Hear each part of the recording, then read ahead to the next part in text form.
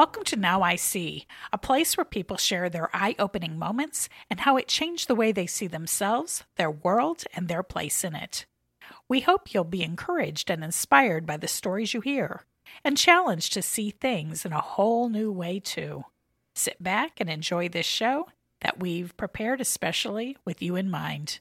I'm your host, Kit McCarty.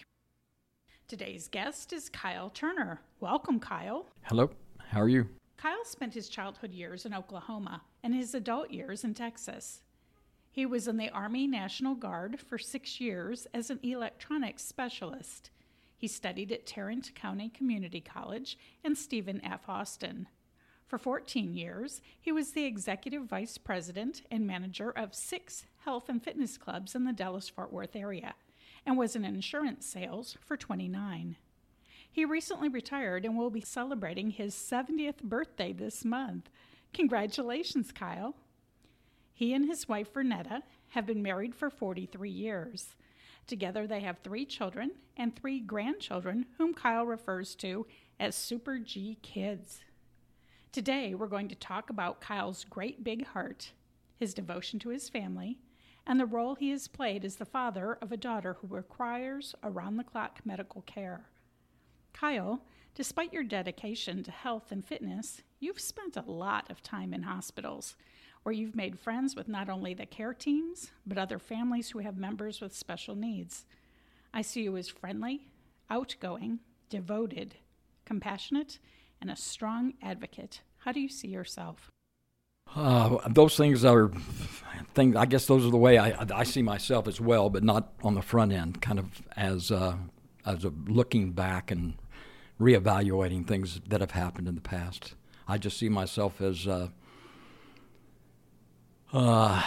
facilitator. You are that. How did you come to be that kind of person? How were these values shaped in you? My values grew as I grew. As I needed to have an experience, I guess, then I had to make certain decisions, which weren't really decisions at all, if that makes sense. Just a certain way to do things, and made a lot of mistakes along the way. Learned how to change those things and try to do better as I was making those decisions. What are some of the values that have been important to you and sustained you in life? Loyalty is a huge value to me. Once I make a friend, I've got a friend for life. I'm always surprised when I see somebody that I haven't seen in 30 or 40 years, and we don't just pick up right where we were. I just know people, and that's kind of the way it is. So loyalty is really important to me. Consideration of other people and their actions and their activities and who they are as people. And you've maintained a lot of friends over life. We were talking before the mics went on that you continue to be in touch with people that you met in high school and people that you've known in this community for a long time. Why was it important to you to maintain those connections? It just seemed the natural thing to do. It didn't really seem like something that we were working at. It just seemed the natural thing to do. Stay in touch with people, and when you see people, you just pick up where you were before. It wasn't hard work. It was just staying in touch with people and continuing relationships. So loyalty, clearly, is very important to you. And I guess that speaks of commitment and devotion. How did you learn those things? Have you always been that way, or was that something you... When my parents got a divorce when I was young, and my dad's words were, and they got back together later on, but my dad's words when he first left the house were, you're the man of the family, and I think I was 11 or 12 years old. So I had to take care of my younger brother and my younger sister, and basically had the same responsibilities with my mom. And I guess that's when they were born, is that loyalty was born, is you've got to do what you've got to do. And even though I was really young to be doing that, I think that's kind of where it came from. It seems to me like that might be the onset of your caregiving skills, which have served you very well as you helped people in your fitness clubs, as you built businesses, as you took care of people through insurance, as you built your own family. So caregiving has been very important to you. Caregiving has always been a big part of my life. The consideration of people around you and what they need and what they're trying to accomplish and how you can be a part of that. You told me earlier Zig Ziglar was an influencer. Yes. That was certainly a hallmark of his work in ministry. Who were some of the other people that influenced you? Just regular, everyday people. I watched them come and go. The banker that was a member of one of our health clubs, the lawyer, the guy that worked May's jewelry store, all these people that would come in and out of our health clubs, I learned watching them in their everyday lives. And there was no real standout people that I valued more than others. Now Zig was different because I could study his books and his tapes and that kind of thing, and Zig was the man. But I learned a lot just watching people just live their life on a daily basis, watch how they treated their families in church and different things like that. I love that you are a noticer, and I think that also lends well to another character trait that I really admire in you, and that's gratitude. How was gratitude developed in you? Well, we've spent about 900 nights in ICU with my daughter, Megan. And I've got an older daughter, Randa, and my son, Cade, and they're fantastic, fantastic kids. But we call Megan the gift. She is totally disabled at this point. She was a cheerleader in middle school. She has epilepsy. And she can no longer walk or talk or feed herself. She's less able than a brand new infant. She can't cry when she's thirsty or hungry and that kind of thing. We were at a point when we were demanding certain things from God. We wanted her to be better. We wanted her to be healed. We couldn't understand why all of this was falling down on her, and we were at a destructive point at that moment. And as I was reading the Bible, I read across and it said, "Be grateful for all things." And it kind of set me back when I realized the word all probably includes things that I don't necessarily like. So I began to practice gratitude, not only for the stuff I like, but for the stuff that I didn't really like. And it changed my focus. I didn't have to focus on the pain all the time. I could focus on the beauty that was coming from around it. The doctors, the nurses, the specialists inside the hospital, the equipment, the bed, all these different things. Megan has to have a special formula that's already pre-digested. All of those things, you start being grateful for all those things, and you kind of get your life back. Well, it seemed to me and to a lot of people that were looking that you gave up a lot when Megan first developed her epilepsy. Can you tell us a little bit about that story? When did that happen, and what did life look like at that point? Oh, well, we were still in the health club business. Megan had her first seizure when she was 2. Wow. And she's 38. And she was having seizures before that. It just we didn't realize it. She was oxygen deprived at birth. And it's amazing what one more minute can do. So it's changed her life completely. But she had a fairly normal childhood, and but she was always having some form of seizure. As she got older, they got worse and worse. And when she went into puberty, that seemed to really set things off, body temperature, hormones, and that kind of thing. And that's when she first started having her tonic-clonic seizures and drop seizures and partial complex seizures and that kind of thing. We put her on the ketogenic diet. We took a week and went to Johns Hopkins. Not the keto diet that you see in the grocery stores, but this is a medical diet that was done at Johns Hopkins University Hospital. And it worked pretty well for us for about 3 years, and then it quit working. And we've spent, like I said before, I think we've spent about 900 nights in ICU in 2 different hospitals. Children's Medical Center in Dallas and Medical City, Dallas is where we've primarily been, up on Central Expressway at Forest. So life radically changed. At some point you decided you needed to be home with her. Well, life radically changed one day at a time, sometimes 1 hour at a time, and because we couldn't have made these adjustments. You know, if something had happened really quickly. You adapt, you adjust, you change certain things, and God provides opportunities that you might not have seen before and might not have considered them opportunities at all. And he gave me an opportunity to, in the middle of what we needed, I learned how to sell life insurance over the telephone.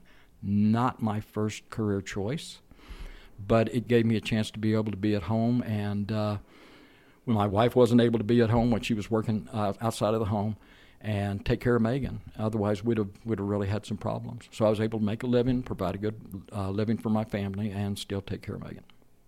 Well, it was amazing to me because I joined this story a little later, and I already saw you in full-blown caregiver mode.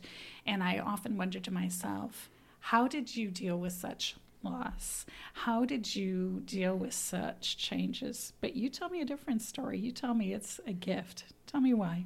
Why do you consider it a gift? Oh, well, Megan is the gift. A lot, and you don't think that at first. You don't understand it because you're fighting for. You're trying to. We were trying to stop the seizures, trying to get her healed, trying to, doing everything we could medically, spiritually, just fighting and fighting to get it done. And at some point in time, you realize that it's that you're hurting yourself and you're hurting your family. And so we began to. The gratitude thing really started kicking in at that point, and when we became grateful, then and it was confusing to me at first because you're grateful for something that doesn't seem like you could be grateful for, right? And but we could find beauty all around it. We could find our doctors and our nurses and those kinds of things, and they have ended up being our mainstay. But the way it has progressed, again, it was just one day at a time, and here we are 38 years later. She's still with us. She is in a very disabled place, but we've all learned a lot. Tell me some of the things that you've learned about yourself and about Megan and about being a caregiver. I've learned that I can handle a lot more than I thought I could handle. But I couldn't have handled it then. Again, it was one day at a time, and the wisdom that you learn or the way you work through these things, you're surprised. I know it's a maxim, but a lot of Christians quote, God will never give you more than you can handle. And some people will say, well, look, God will never give me more than I can handle. And I said, how much can you handle? I've had a few people open their eyes pretty wide when I say, well, you don't know how much you can handle. That's not a comforting thing. God has a purpose in your life, and sometimes it's not necessarily a smooth ride. For me, it's been God gives me more than I can handle because then I have to rely on Him. What were some of the ways that you learned to rely on God during this time? Reached my own limits. When we were in the health club business and the health clubs were about to go away, I prayed. There's some prayers that people tell you not to pray, like give me patience and things like that. That's right. And I prayed, God, make me into the man you want me to be. Mm-hmm. And He says, but I have to break you from being the man that you made yourself into. And our life, as far as our worldly life, collapsed. And that's when our spiritual life really began to grow because we had no choice. We lost homes and cars and businesses and that kind of thing, and all we could hold on to. Couldn't hold on to me, because a lot of people in this world today think that they are their own God, but no. I had to find this, and I believed God was a Christian, and I had, all the good stuff, but when it got really difficult at that point, had to have God. It was the only way that it brought me through. A lot of people can't say that. But you found contentment in that. I mean, you made peace with that. You don't crave those things anymore. Or if you do, it's not the same way. No, it's not the same way. We were blessed to be able to do a lot of really interesting, fun things when I was younger. And God prepared me for what I'm doing now. I like to say that God gave me exciting things to do when I was younger so I could do something important as I got older. So it's life has changed. I look at different people and the value that they put on. Oh, I got a brand new car, and I've got this and that, and I love new cars. Don't get me wrong. We've got a nice home. We love keeping it nice. I like my new shoes, all the good things, but they don't dominate. We've learned to live without them, and once you've learned to live without them, then it's okay. You've also learned to do whatever it takes, and some people just aren't up for that challenge. They can only give so much. But you seem to be able to do whatever it takes. Where do you find the strength or courage to do that? Well, whatever it takes is whatever's next. Good. And you can't really prepare for it. But I've had people ask me, have you ever thought about quitting? And I wouldn't know how to do that. There's no mechanism for quitting. I wouldn't know how to do that.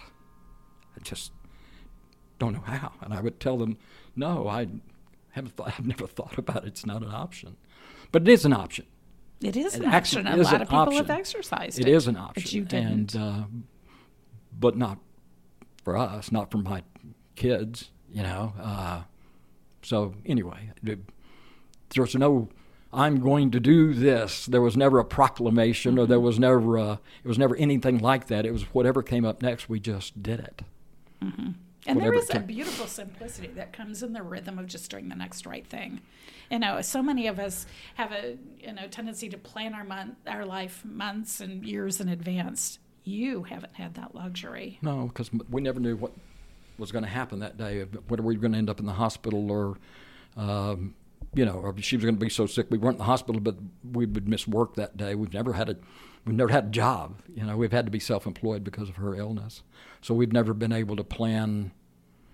We put it on the calendar, we'll put events on the calendar, but we recognize that sometimes we're not going to fulfill that commitment because we've got other things going on. How did you let those things go and not be bitter about it? Priority. It's just priority. I mean, God, excuse me. Got to take care of that kid, and got to take care of the other two too. You can't forget the other two. So I've coached baseball, and we were at all the football games, the cheerleading stuff, and we were at all of it. And still are. You've got Super Gs. Super G kids, and my wife is mostly at their stuff now because Megan. It's very difficult to get Megan out now. So my wife Vernetta, she's out with my granddaughter, and who will be a cheerleader at Tarleton in the fall. So she's been a competitive cheerleader and on 2 national champion competitive cheerleading teams, and the other 2 grandkids are just super. So we've got my oldest daughter is amazing, my son is amazing, and we've been blessed with this unbelievably super son-in-law. We couldn't have asked for anything better in a son-in-law than we have with Sam. I like to think you're also surrounded by really good friends. Yes, we are. No, and that's the point. No, that's the whole point. We've never experienced one of these miracles, earth-shaking miracles, but our miracle has been the people that would show up and support us, and you look around and you go, where did that come from? Where did those people come from? And we were leaving the hospital one afternoon and pushing Megan out of the room, and looked up, and there was a whole group of nurses coming down the hall. And we were on first name basis. We've known them forever. They're our best friends. And they were laughing, and they said, no, back into the room. And we said, okay, what are you guys up to? And they handed us a piece of paper. And they'd gone together and gathered money, and they'd gotten Vernetta and I a night at the Sheraton Hotel in Arlington, so we would have a night alone together. And we're thinking about who can we give it to. We're grateful, but we're thinking about who can we give it to because nobody can take care of Megan. And they said, no, that's not all. And we said, okay, well, what else? And they said, we've gone together and changed our work schedules, and we're coming to spend the night with Megan. So we had 6 ICU nurses come and spend the night with our daughter so we could have a night at the Sheraton Hotel. And our life has been full of stuff like that, just stuff that you can't really explain. It's always been people. And you told me off mic that you didn't even want to go to the Sheraton because the party was happening at your house. We wanted to stay there and talk to the nurses. Those are our friends. But Vernetta made up a whole bunch of food, and we have to stay here. No, you guys have to go. They made us leave. So anyway, we've had a spectacular life. So fun. Well, listeners, we are going to take a break right now. We'll be right back in just a moment with our guest today, Kyle Turner.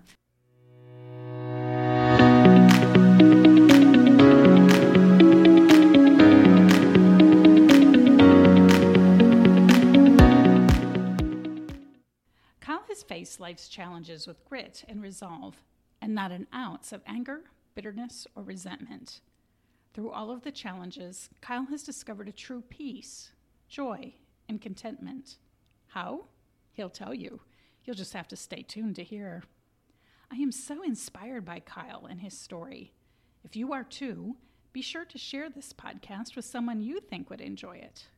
If you haven't done so yet, Like, subscribe, rate, and review.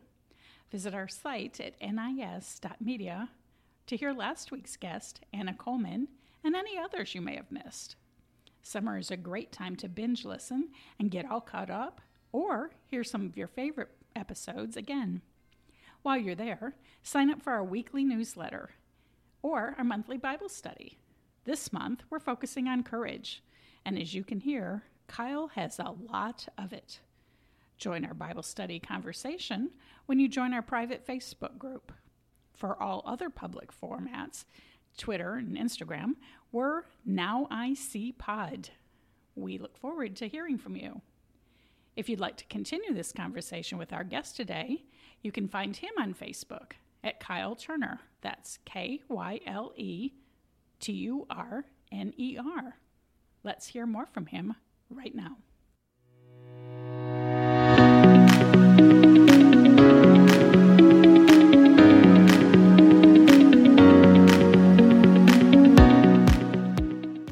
We are back from our break with our guest today, Kyle. So we left off at, you were telling us about Megan's story, and to so many people that would seem like such a challenge because even as you care for her, she's gotten progressively worse. How do you maintain hope? Well, she has Lennox-Gastaut syndrome. That's what she's been diagnosed with, Lennox-Gastaut syndrome, and that's part of Lennox-Gastaut. It's very progressive, and it's several different kinds of seizures, and it's medicine resistant.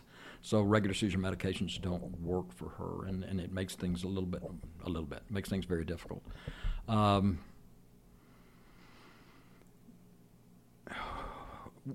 You know, we learn to deal with this stuff, again, I've said this over and over again, one day at a time, and we don't consider her a burden at all, and the daily care of her is not a burden at all. And so I guess some people would consider it hard, and it is a challenge, but we don't consider her care hard. We just don't consider it that way. And yet it's very time-consuming. I mean, she needs 24/7 care, and it's physically demanding as you move her from place to place. She's not able to do that, and she can't feed herself. I mean, there's just a lot of difficult tasks that you need to perform. Yeah, and we do that. You know, I think the difference is there are things we don't do anymore, things we would like to do. Bernetta and I would love to go out to eat together, and we'd love to go to a movie, and we've given those things up, but we don't consider them a sacrifice. If we consider them a sacrifice, then that would make it painful. Mm-hmm. But we don't consider the taking care of our daughter is more important than going to see a movie, and so we've given that up peacefully, if that makes sense. And otherwise, we'd be making life really hard for ourselves, and we wouldn't be able to fulfill our mission. And God gave us Megan as a mission. How did you help your other two children see Megan as a gift and not a burden? They were raised with her. You know, when she was younger, you couldn't pick her out of a crowd. She was running and playing and having a great time. So they were raised with her, but she was having seizures, and they knew how to take care of her. They would, hey, Dad, you know, that kind of thing, and come get us if she was having a seizure, and we'd go take care of it. But so they were raised with her. This is not odd to them. This is normal for them. You know, Randa was in high school, so she was a little bit ahead of it. Cade was younger, so he was right in the middle of all of it all the time. And he just a trooper. You know, there's times we would call an ambulance. And I'd tell Cade, I said, get ready. And he'd go move the furniture so they could get the gurney into the house, and he would go prop the front door open, and here he is about 5 or 6 years old standing on the curb at 3 o'clock in the morning waving an ambulance over. So it's just that's what's normal for them, you know. So maybe that's fair, maybe that's not fair, but it's just the way it is, you know. And they're okay. They grew up okay. Pretty good kids. I'd like to think that Randa's a better mother because she had such a good example of how to be a caregiver and how to look out for others and how to take care of the people that are entrusted to you. And she's a great mother. She's raised 3 great kids, and she's in for a little bit of a rude awakening, but she knows it. Her middle child, her daughter, is just graduated from high school, and she's leaving for college in the fall, and that's going to be a real adjustment for Randa, but she'll be okay. She's a great mom. Well, and change is hard. And as you have moved through various changes in your life, but staying the same is also hard. How have you dealt with the monotony of the sameness every day of the care that you give and the routines that you go through to protect Megan's health? How has that not been monotonous? It is monotonous. Okay. You can't avoid that, and it's got its pain of anything that becomes boring. Most of it is by rote. You do it without thinking about it, and once you do it, it's okay. It's okay. I guess a nurse's life is monotonous too, though, because they're taking care of people in the hospital and that kind of thing. And people go to work and doing the same job for 30 years. Monotony is kind of the way we have to learn to live, isn't it? I guess so. So I don't think of it like that, really. It's just that, okay, it's time to feed Megan. If she's having seizures, give her medication, and then you go on. It takes 10 minutes to give her medication. You sit with her a while, the seizures stop, and you go on doing what you're doing. But we have to stay close because she is a moment-to-moment situation. Mm-hmm. We never know when she's going to start having seizures. What advice would you give to other caregivers or maybe just entering this journey and they're overwhelmed by the demands and the changes that are going to need to be made? You'll grow with the job. There's nothing that I can say that will prepare you for it, because you're going to run into new different things every day depending on the person that you're taking care of. I mean, it might be your mom or your dad. It might be that you're doing it as a job. You might be a nurse, a caregiver along that line, but it's going to be new and different every day depending on the person. And circumstances change and that kind of thing. The monotony is going to be there. But again, we all have to deal with monotony, don't we? So be kind. Love the people that you're taking care of. Get you some friends close around. Develop friendships or relationships, people that you can talk with. We've got nurses that will come into the room and sit and visit, and we've been kind of out on our own island there for a long period of time, and once we're back in the hospital 2 or 3 o'clock in the morning, 2 or 3 of the different nurses will come in and just visit 20 or 30 minutes, an hour at a time once they've gotten their job done, and it's so cleansing. It just puts things back in proper perspective, gets me back on my foundation, and it's a valuable thing. So friends, relatives, people that you can rely on that will actually listen to you, because there are people that you would think they're the closest people to you and they don't hear you. And so it's not always easy to find exactly the right person, but God will provide that person. We have never gone looking for people, but we've always had people. That is so comforting and so reassuring.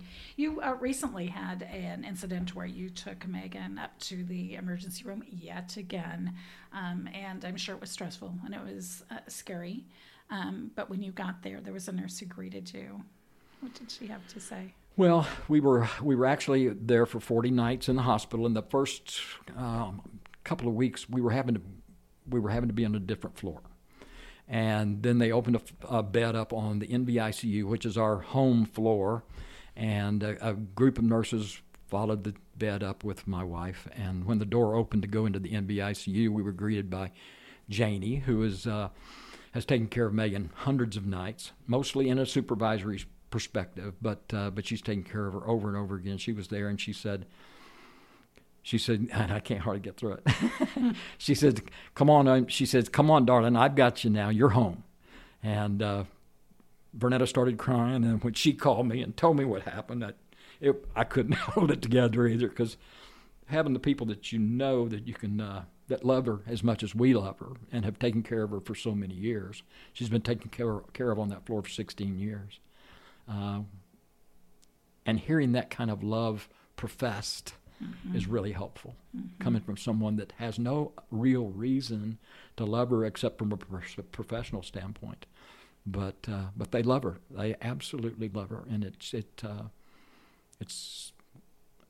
unbelievably comforting and relieving at the same time. I think so too. And you tell me that a lot of people are just drawn to Megan, even when you're out at the mall.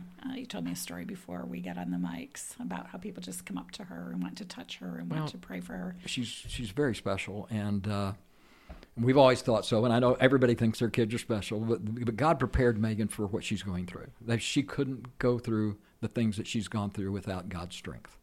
And the Spirit of God just is all over her. And we can, many times, I've been out at the mall, Renetta's going in and out of the stores, and I use the wheelchair as an excuse not to have to go in. And sure, it comes out. Yes. I don't hide that either. But I'll be leaning against the wall, and Megan's right there in the wheelchair, and I can look across the hall and see somebody walk past. And then they'll look over at Megan, and then they walk past going the other way, and they're staring at her, and then they'll stop. And I'll lean down and tell Megan, you're about to make a new friend. And here they come 20 or 30 feet across the mall, and every time they'll say to me, I don't know why, but I just had to meet this young woman. And she's just special. God has taken care of her. He's been with her the whole time. I just love that story so much. Well, as we close out our show today, I'd like to ask you if there's anything you'd like our listeners to see more clearly as a result of our conversation. You know, the thing that I've learned the most valuable thing that I've learned is the power of gratitude. It sounds like a simple phrase, but when you start dealing with gratitude and seeing how it really works, being grateful for something like my daughter's seizure was a very difficult thing to understand at first. God really wants me to be grateful for this.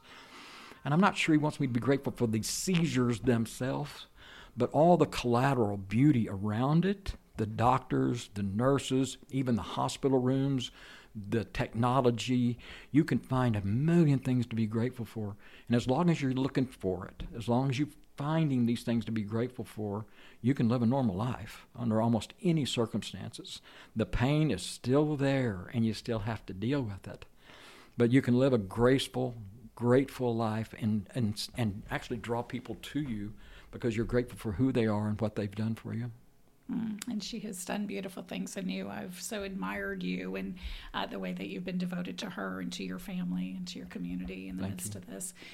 So this show is going to air just before Father's Day. Would you have any recommendations or any advice for fathers, especially if they're in a difficult season? Fathers, realize how important you are.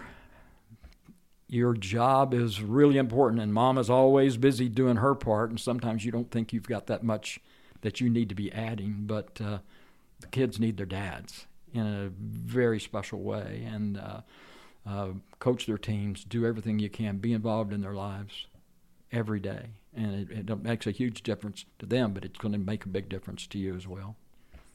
Thank you so much for your good advice, for your time today. I've so enjoyed our conversation. Thank you very much. I've enjoyed it. Thanks, and listeners, we'll see you again next week. We're so glad you were able to join us for today's compelling story.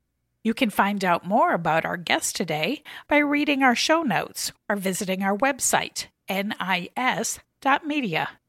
You can also find us on Facebook, Twitter, and Instagram. Special thanks to the team at Headset Radio for their technical expertise, and to Becky Salazar for our bumper music. See you next week.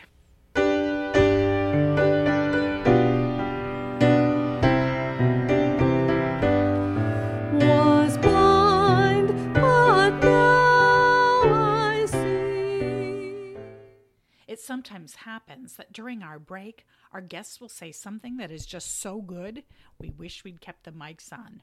In this case, we did, and we want to share it with you at the end of our show today. The only thing that, oh gosh, there were few things. There were a few things that we wanted, primarily the good for all three of our kids. Yes, and that was another thing I wanted to talk about too. You know, because focusing on all three of them, it was very easy because you focus on the kid that needs the most, right?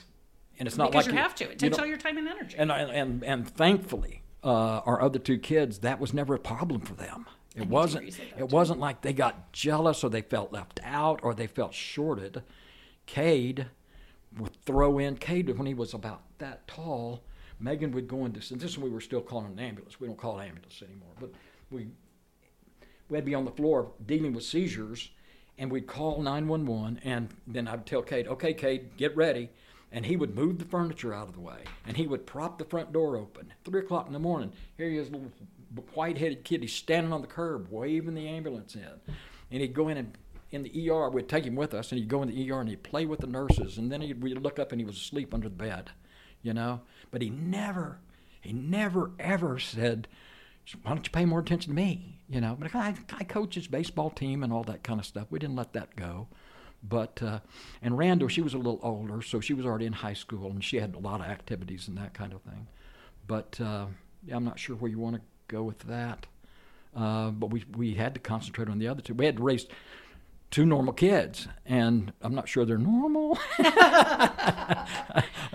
But they're good people. I mean, they really are good people. And Randa is a spectacular mother and a wife, and she's a little knuckleheaded like her dad, and thankfully Sam loves her to pieces and still thinks she's the most beautiful person in the world. So, you know, we've been blessed.